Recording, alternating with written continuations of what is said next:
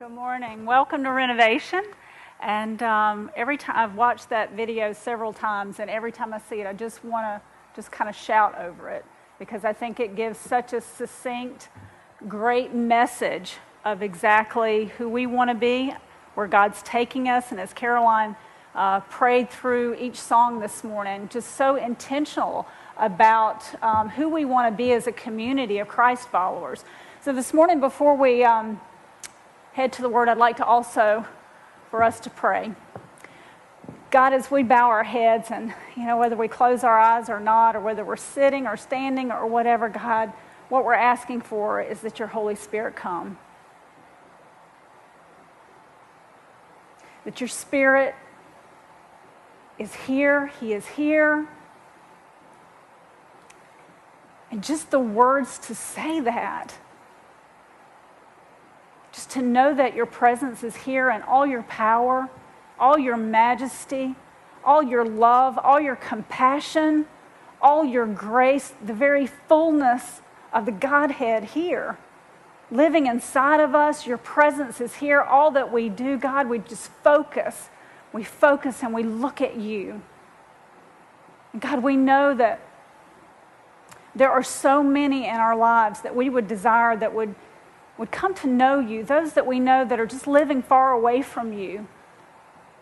God, we just ask your Spirit to empower us as we are your tool, as we are your instrument.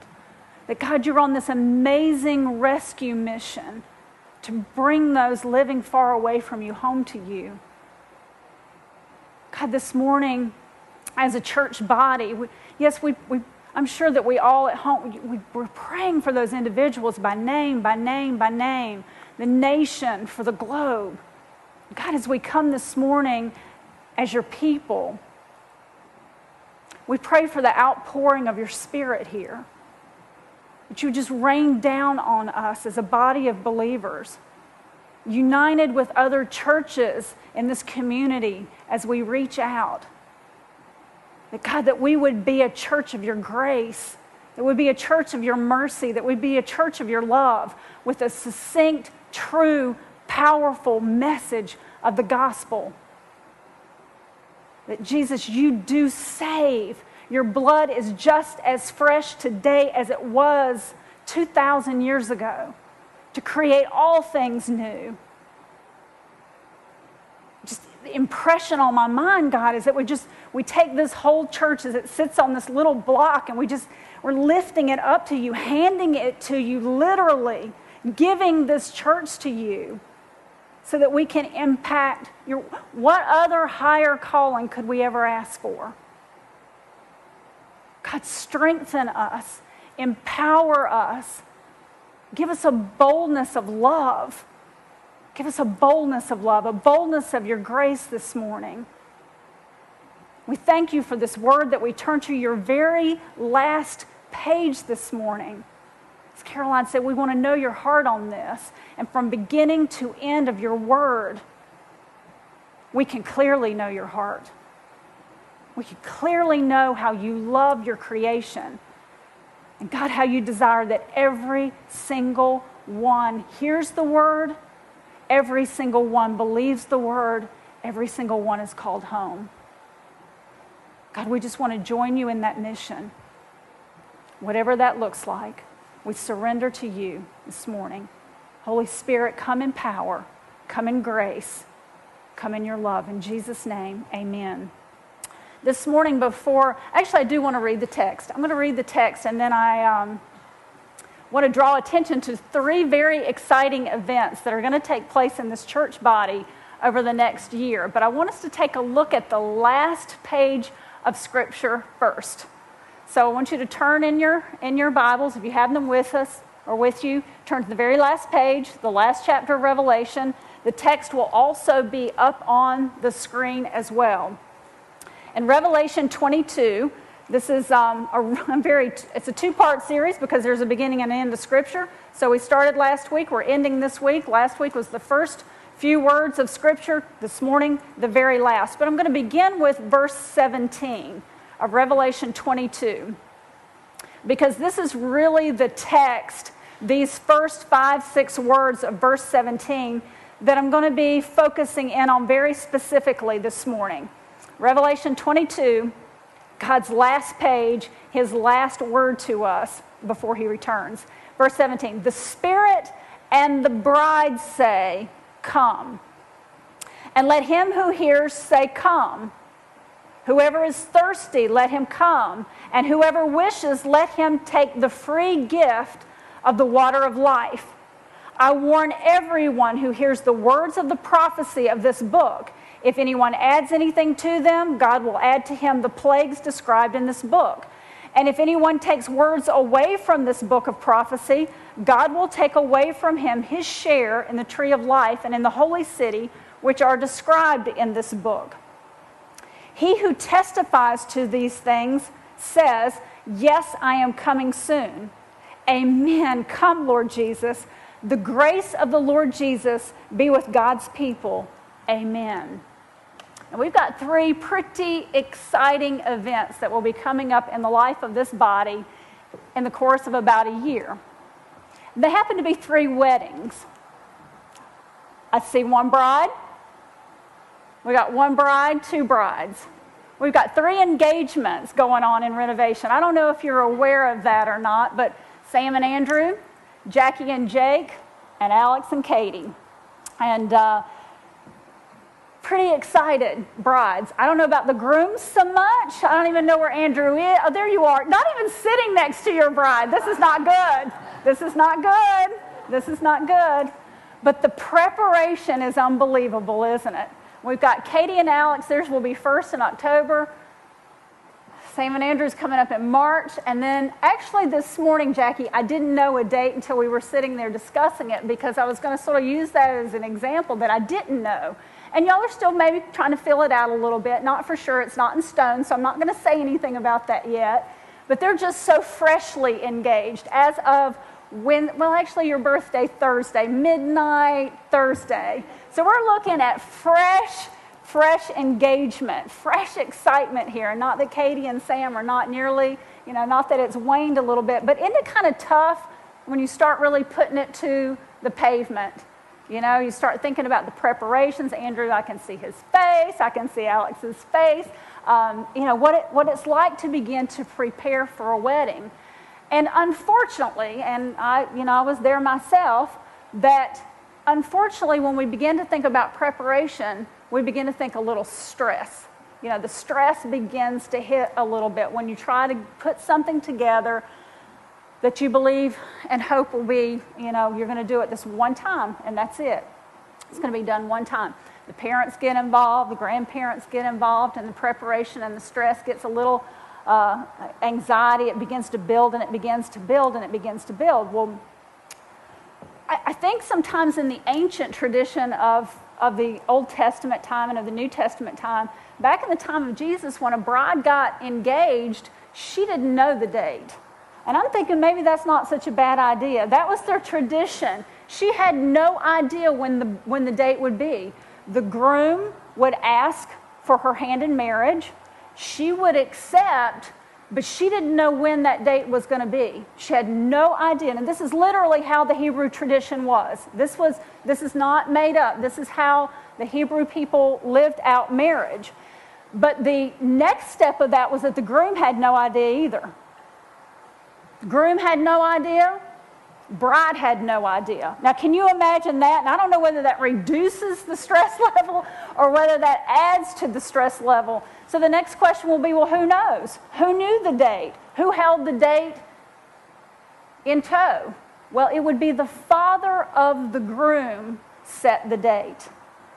The father of the groom set the date, and traditionally what would happen is the groom would begin to prepare a place for them to live. The groom would set out, didn't know when the wedding would be. The groom would set the date, and the bride would be getting ready and prepared. Now, for me, I'd get up every morning, I'd have the dress, I'd put the makeup, I'd be sitting there waiting. Wouldn't you? Just watch. I mean, what if it was today? What if that groom came that you had no idea? You had no idea. For us, it's, the hair, the makeup, the dress, everything, all the flowers would have to be, all of the preparation, because you didn't have any idea. Well, what would happen is the father would know when the place was prepared and the bride was ready. And then he'd just go to the son and he'd say, go get your bride. It's time. Now, again, all kinds of emotions there, but I think that's a pretty incredible thing for us to think about, because this is very much lines up with what we know is going to happen in Scripture. Who's the bride? The church. Do we know the date and the time? No, we do not. No, we do not. We know for sure we will be married. We know that there will be a wedding feast of the Lamb. Revelation talks about it. But we don't know the date and the time. Scripture even tells us something very interesting. And I'm just going to say it, not going to spend a lot of time, but Scripture says even the groom, who is Jesus Christ himself, does not know the date or the hour. So who does that leave knowing the date and the hour? It is the Father. It is God himself. And as they are preparing this place for the church to go eternally, there will be a day and there will come a time when the Father's going to look to the groom, when he's going to look to Jesus Christ, and he's going to say, you go get her, son. You go get your bride. You go get her. So this last page of Scripture is all about preparation. It's all about preparation. It's all about getting ready. It's all about what we are to be doing as the bride to be prepared for the coming wedding feast. And just as you could imagine, if we could just take a look at how that would translate into one of these 3 current weddings, then Katie would be ready. Sam would be ready. She's not going to miss that Andrew coming to get her. Jackie's going to be ready. Can you imagine the anticipation day to day to day to day to day until your groom shows up, until Alex shows up, until Andrew shows up, until Jake shows up. And you're just ready, anticipating what's going to take place. It's an amazing thought, with the same kind of thought process as we wait, as the bride of Christ waits for Jesus to come back for us. And the last page of Scripture lays this out so clearly for us as to exactly what we are to do in preparation. On your handout, as we began to look last week at the first 5 words of Scripture, the first words in Genesis chapter 1, in the beginning God created, from the very first page of Scripture to the last page of God's story, it's a story about His grace. It's all about His grace. The beginning of creation, it is not an obscure or a vague account, nor is the ending of creation. It's not vague and it's not obscure. Now, there's a lot of mystery about Revelation. There's a lot of things that, yes, may be difficult. Yes, we can't exactly put it to piece together, but there is very, very clear, definitive things that will happen. We believe that Revelation is not an allegory. It's not human imagination. Again, like creation, it's not human imagination, it's divine revelation. And the ending account of this universe as we know it, it's not obscure and vague. It's very clear in many parts of the Scripture, but obviously, it's jam-packed, centralized in the book of Revelation. But what we see in Revelation is we literally see God uncreating the world. Remember from Genesis, He began to create it, and He just spoke it, and it came into being. He just spoke it, and it came into being. He formed the universe, and then He filled the universe. What we will see in Revelation, or as we read through Revelation, when you read through it, what you see is it's not chaos. We tend to look at Revelation and think it's mind-blowing, it's so chaotic. It just looks like everything is completely and totally out of control. And it's not. It's not at all. Are there events that are hard to comprehend? Are there events that take place that just seem overwhelmingly disastrous? Yes, but it is under the control of a gracious God.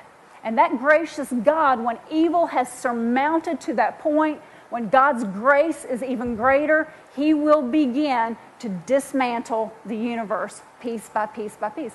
But the grace of it all is that he will be there and he will present his bride with a new creation, a new heaven, and a new earth. He will create something again out of nothing. He will prepare a place for us out of nothing. He will speak it into being. This universe as we know it will cease to exist, and he will have a new place for his bride. Incredible thoughts. Grace from the beginning, and it will be grace at the very end. The final revelation, this truth that we have in this last book and this last page, the final revelation was not given to satisfy our curiosity. It's not given just, what's going to happen. God's thinking, well, I really got to tell them what's going on. I really need to let them in on a little bit of something. I got to let them know something. They're going to be curious. They're going to want. That's not it at all. That's not his motive. That's not the heart of God in giving us these final words, these final scripture, this final truth of the book. It's not given to satisfy our curiosity about end things, but it's to point to the grace of God. These final pages, these final words are still to point to the grace of God and to the Son of God. Still from the beginning, remember last week, if you were here with us, we were talking about the first page, there's Jesus. Go to the last page, there's Jesus. From beginning to end, it is his story, it's his mission, it's his rescue, it's his grace, it's his love. Now last week we also spent a lot of time looking at the creation story, Adam and Eve, and I've thought about this many times, not the first time through, because there's Adam and Eve, and the whole situation just gives us a lot of questions. There's just a lot of questions, and it's okay to ask those questions. But one of the things that seems logical to me, one of the things that seems it had to have happened was this. Remember Adam and Eve, when Eve took the bite of the apple, and we've got all the consequences that come from that. And if you remember, I pointed out last week that in chapter 3 of Genesis, do you remember what happened when God spoke to Adam and Eve after they had sinned? Remember, they had tried to cover themselves with the fig leaves. But you remember what God did in his grace. Do you remember what he did? He took an animal, he slew it, he took the blood, took the lifeblood out of it, and what did he do? He fashioned clothing for them as he sent them out of the Garden of Eden, because to stay there eternally, they would have been trapped in their sin. So he sends them out clothed, something that he did for them out of his grace. From that point on, there's a story to tell, is there not? What do you think as they began to have children that Adam and Eve began to talk about? Well, they began to talk about this story of grace.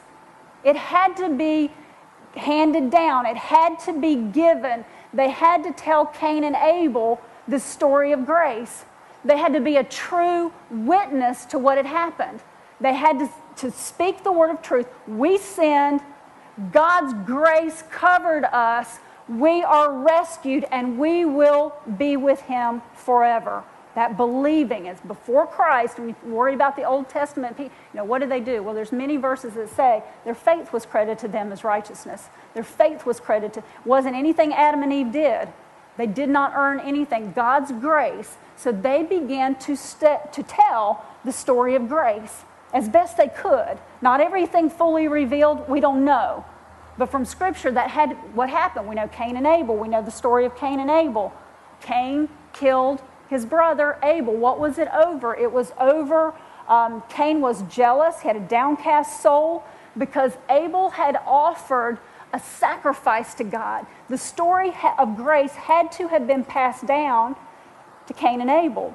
Abel offers a blood sacrifice. What did Cain offer as a sacrifice to God? It was something out of the field, something that he had worked for, something that he had harvested, something that he had taken care of. And as we see, there's a jealousy, because what does God do? God accepts the life blood of that animal as a sacrifice that Abel gave to God. And he rejected Cain's. It's the story of grace. We can't just come to God and offer what we want to for his acceptance when we think about the forgiveness of sin.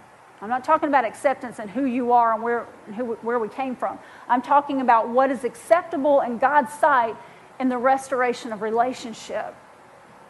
And God rejects whatever we come with whatever, God, look what I've done. Remember last week it was all about look at me. God, look what I've done for you. Look what I've done. I've tried to get my act cleaned up. I've tried to do that. I've tried. Look at me. Look what I've done. And God's saying, oh, no, look at me. Look what I have done by my grace and my love for you.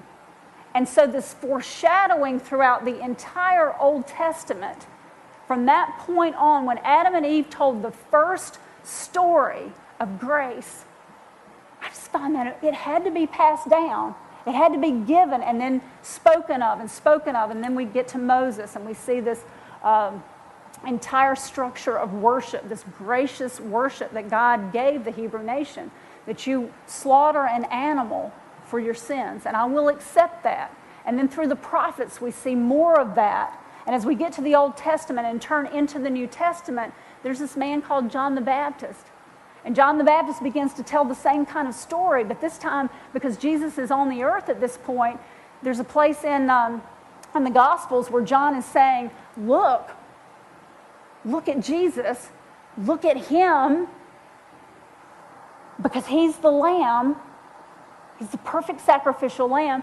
He will lay down his life and he will cover your sins. So all through the book, through the Old Testament, all the way through the New Testament, all the way till we get to the end of Revelation, it's God's story of grace over and over and over again. And as God began to reveal it clearer and clearer, even though we see, even back in, obviously, there are places in Isaiah, very specific references in all Old Testament books, just pointing to Christ, pointing to Jesus, pointing to him, that he will come and he will rescue. It's the story of grace. It's a story of grace. It's a story of rescue, of bringing us back into full relationship with God. It's provision from first to last. Okay. What I want to do this morning is I want to slow you down just a little bit. I want to slow you down. How many of you need to just be slowed down a little bit? I know a lot of you pretty well in here already. And I know a little bit about what your lives look like. And you need to slow it down. And so this morning on this Sabbath day of rest, when we come to worship, I just want your heart to slow down a minute. Just want your minds to slow down just a minute. Slow down. And I almost wanted to just call this whole message, whoa. Just whoa in the grace of God. Not like whoa, like just whoa, like horse, whoa, slow down. How many of us are moving so fast right now? And I know these three brides are. I know they are. I know they are. I know the stresses. I live with one. I know they are.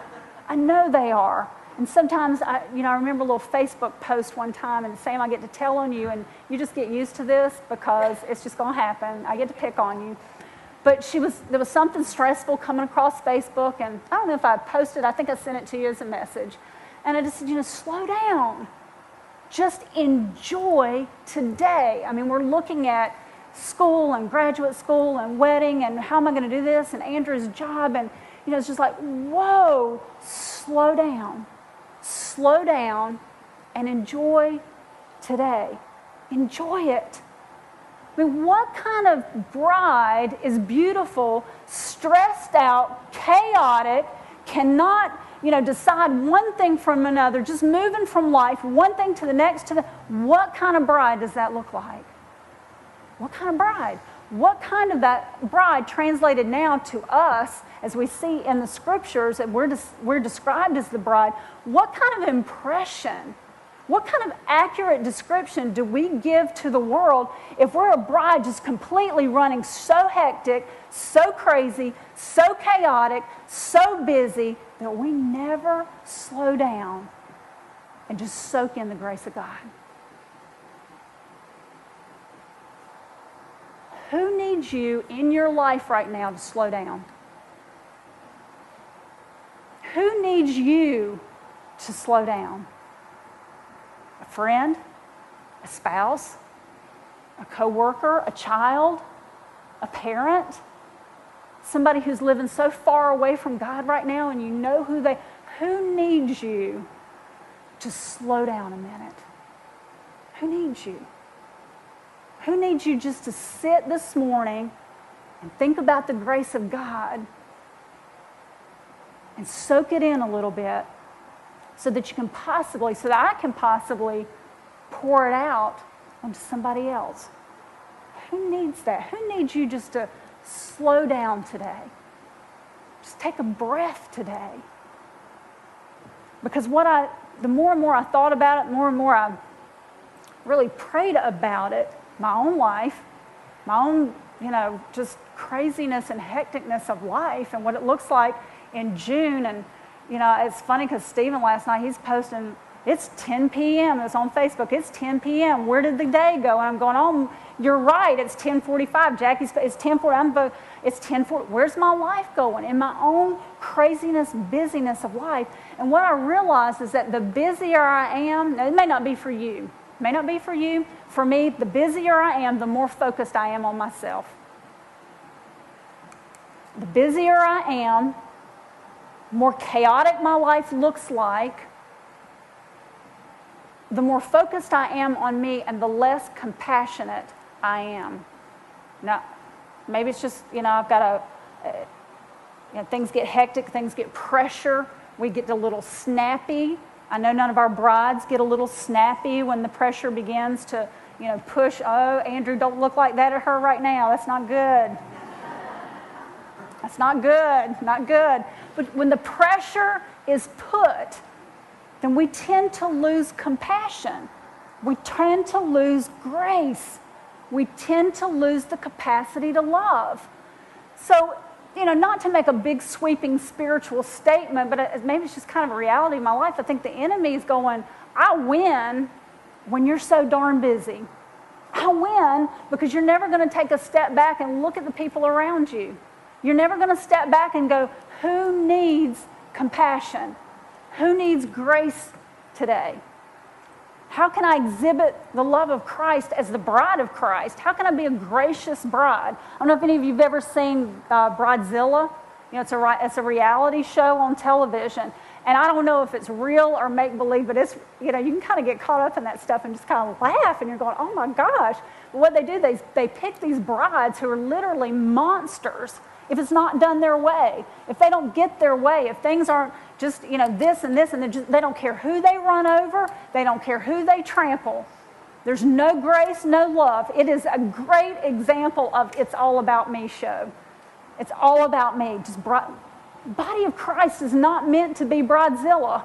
She's not meant to be Bridezilla, just, stomping over everything.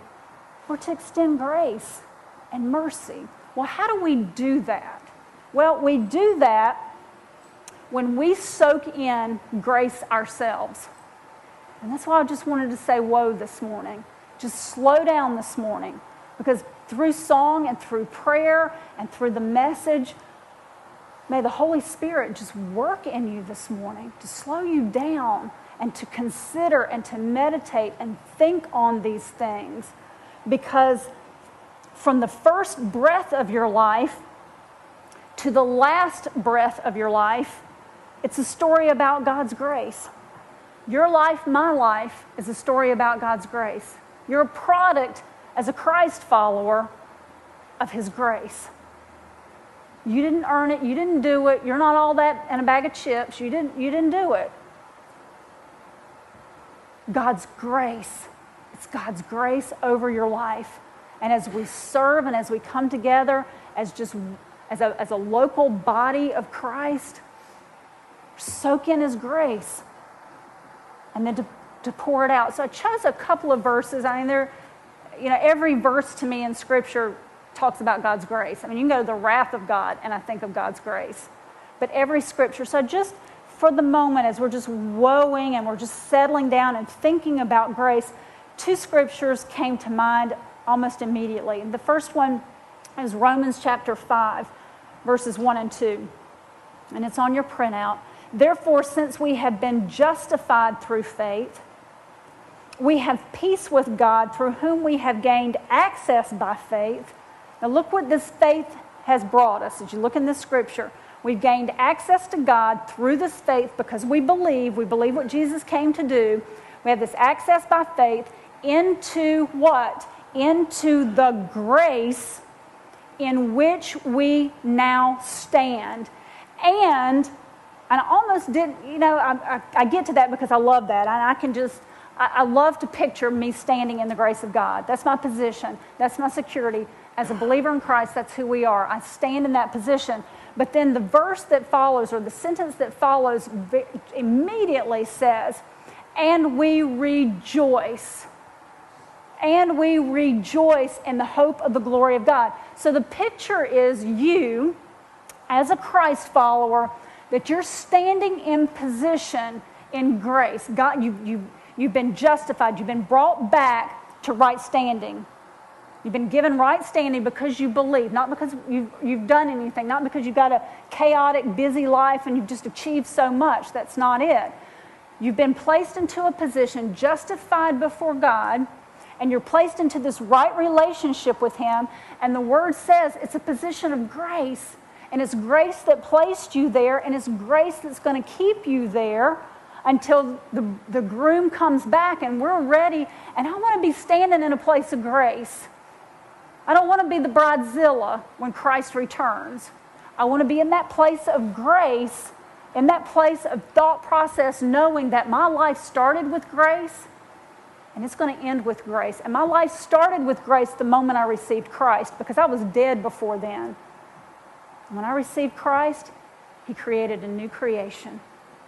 And life began, and I stand in grace. And every now and then, the church just needs to pull back and go, whoa, whoa, remember my grace. Think of my grace. It has saved you. It has placed you in a secure position, and I'm coming back for you one day. It changes, it renovates our thinking, does it not? It's like that compass point coming back, because before we're condemned, we're separated, we're dead, and then grace, we believe, we have full access to God through Jesus Christ. The bride is in position. She's in position. She's in a position of grace to be prepared when the groom returns. The second verse in Galatians, I've been crucified with Christ, and I no longer live, but Christ lives in me. The life I live in the body, I live by faith in the Son of God, who loved me and gave Himself for me. I do not set aside the grace of God, for if righteousness could be gained through the law, look at this, Christ died for nothing. So in this verse of Galatians, in these few words, what we have is some magnificent truths to just say, whoa, and sit in and think about this morning. Because as Christ was crucified, what this verse is saying is that when you became a Christ follower, that you died with Him. Your old self is crucified. And then just as He was raised to life, so we are too raised to life.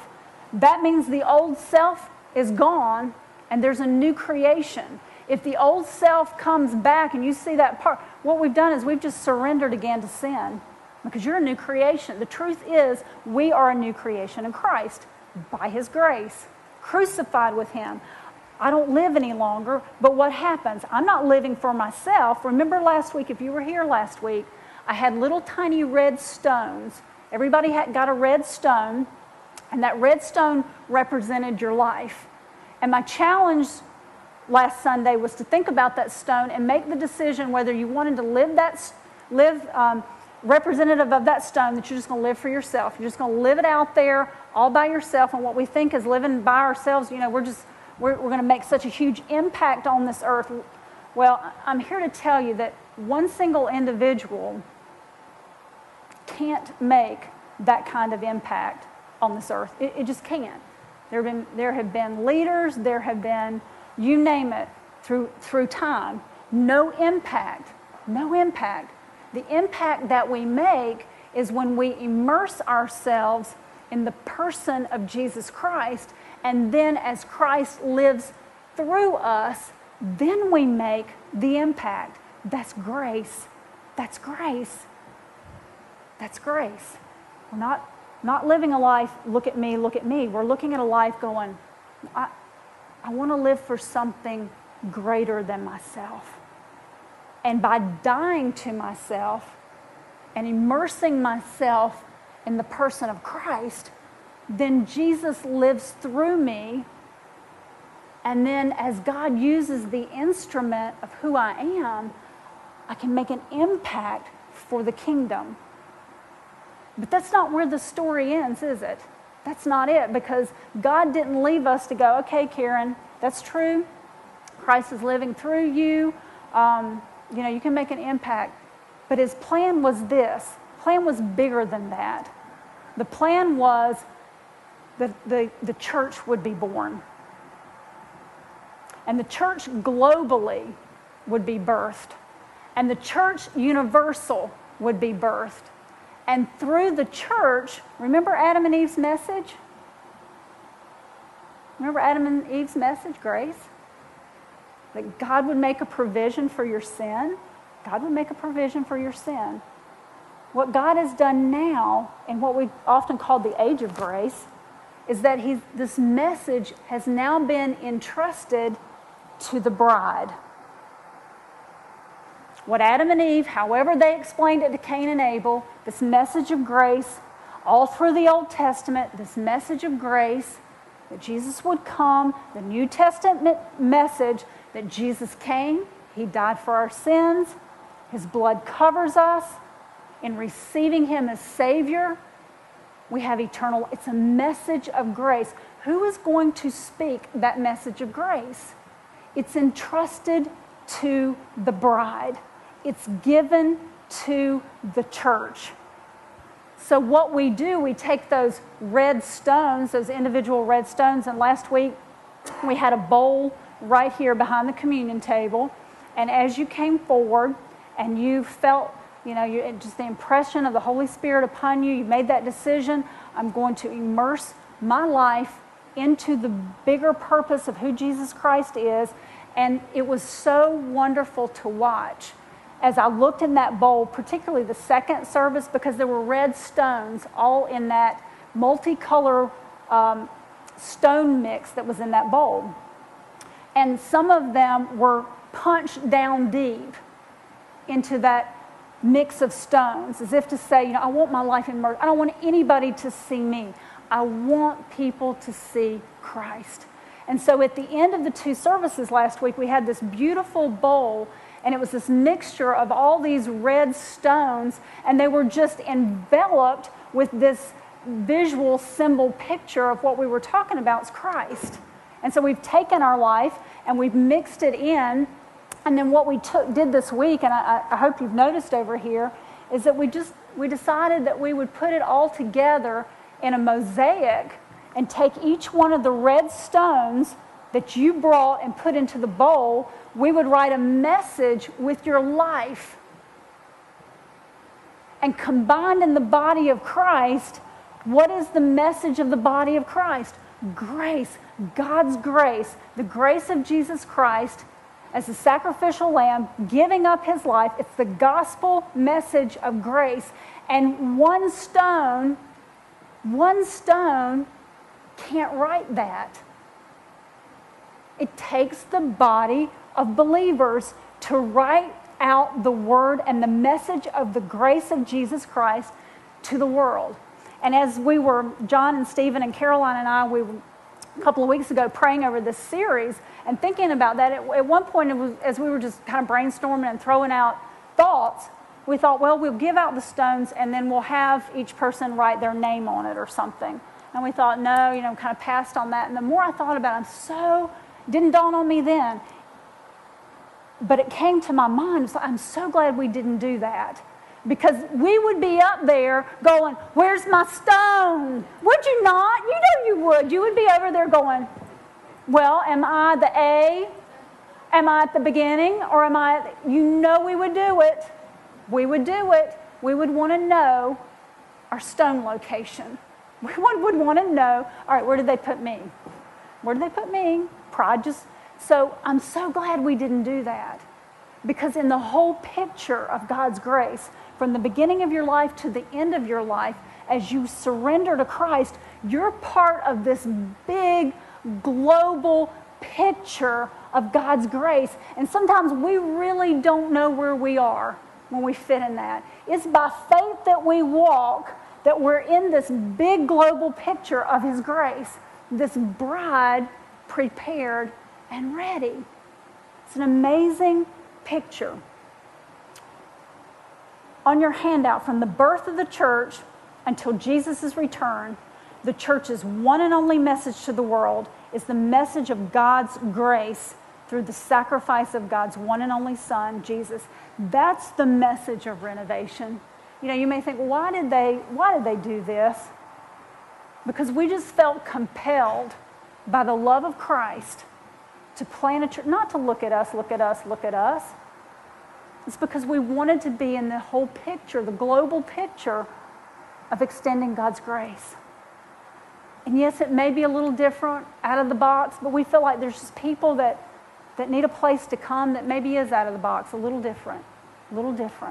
And as we begin, as George and Walt come back from this international conference, and our focus, I'm going to tell you, our focus is extension of grace, extension of who Jesus Christ is, the mission of this.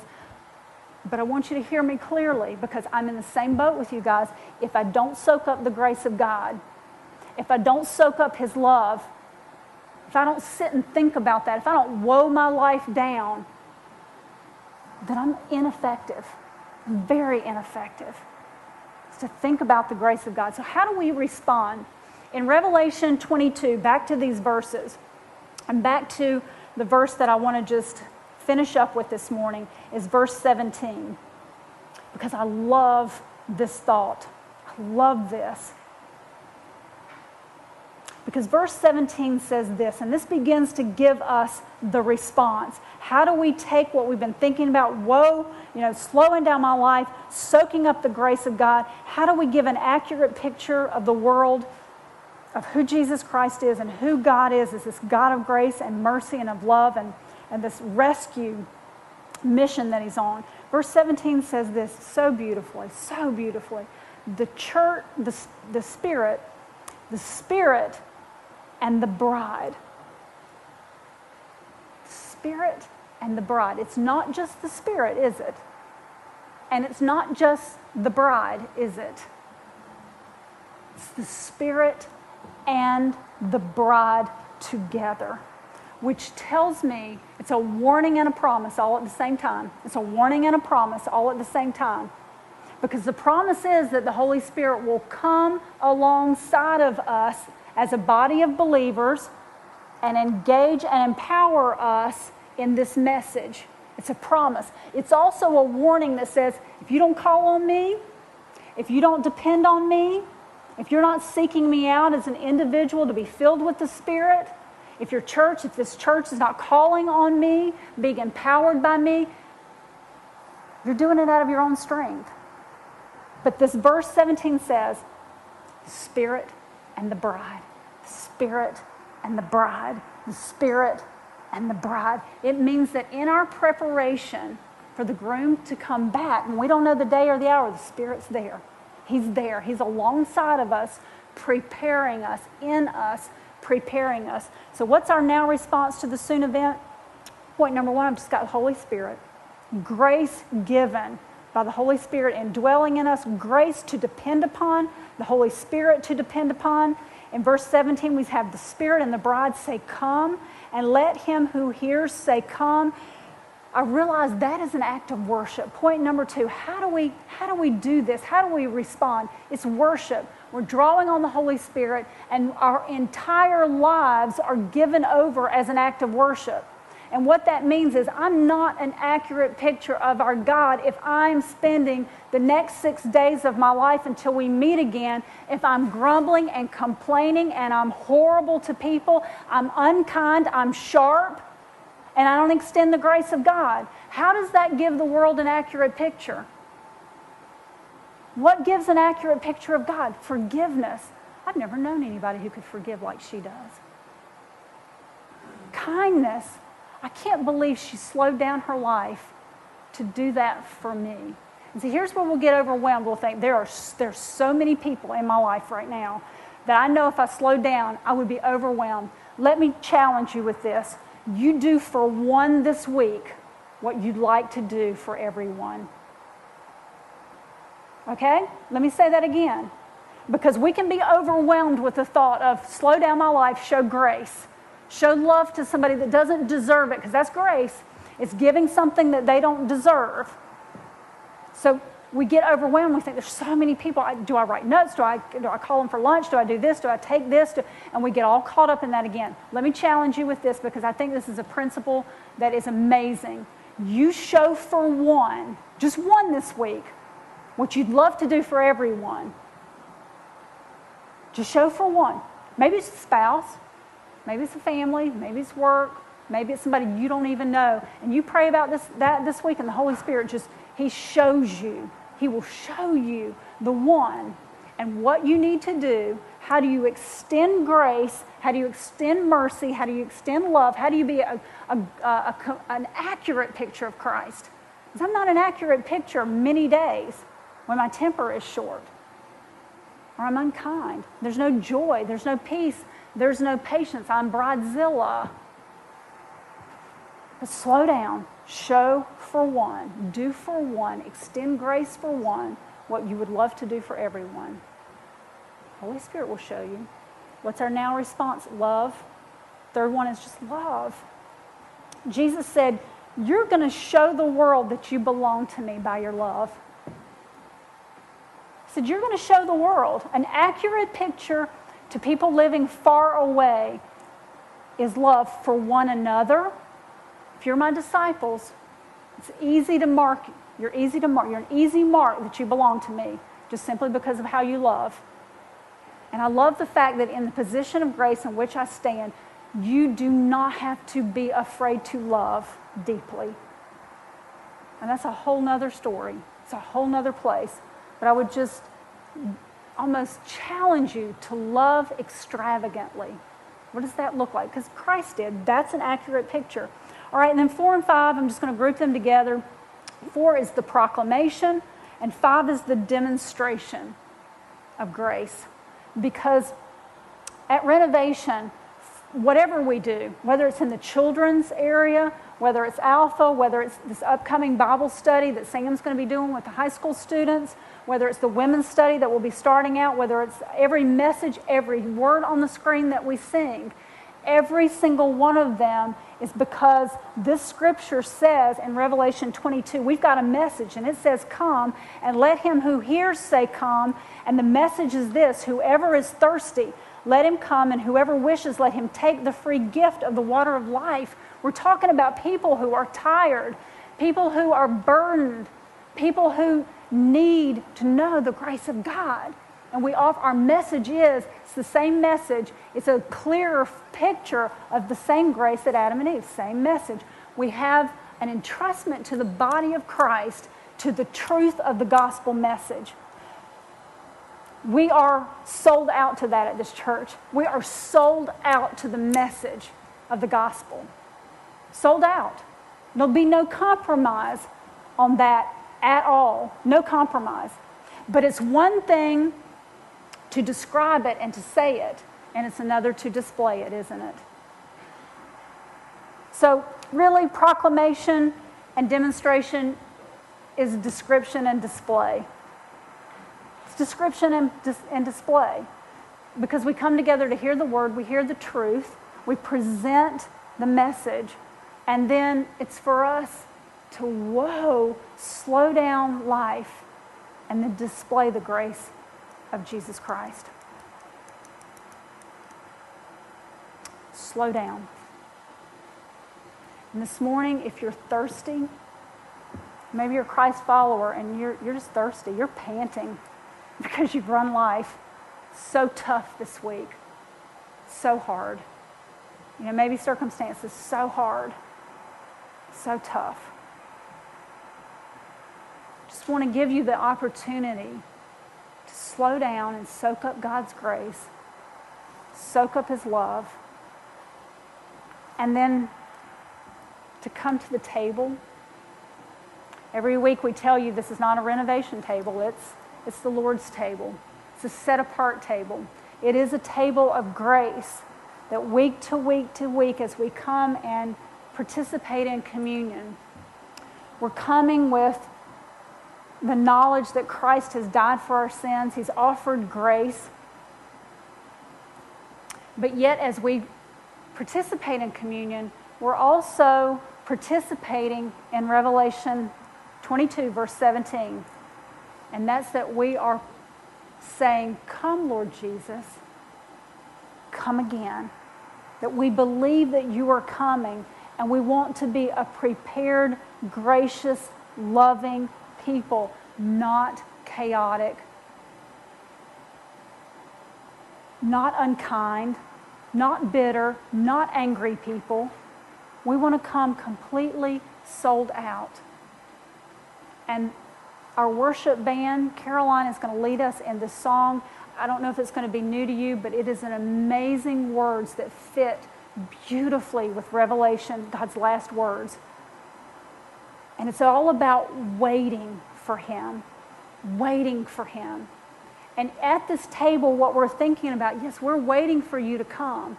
And there's this thing that we hold in our hand because we feel this great paradox of resting in His grace and yet extension to the world.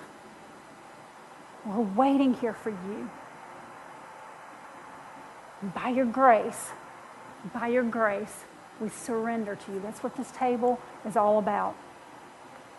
On the night that Jesus was betrayed, He took the bread on the table, and His disciples were with Him. And He took the bread and He broke it. And He said, "This is my body that's broken for you. It's my grace. It's sufficient for you. I'm going to lay down my life so that you can have access to me." And then He took the cup and He poured out the wine, and He said, "This represents the new covenant in my blood, given for you." A new covenant written on our hearts. The table represented covenant. It represents the covenant of marriage. What Jesus was saying is, will you marry me, church? Will you be my bride? Will you be prepared? So as you come this morning to take communion, there'll be servers to my left and to my right. We serve wine. We also have, if you choose not to use wine, we have grape juice on either side. But what I want you to think about this morning as you come for communion, I want you to think about Christ and the covenant that He made in His blood, asking you, will you marry me? Will you marry me? And as you take communion, I pray the Holy Spirit quickens in your heart. I do.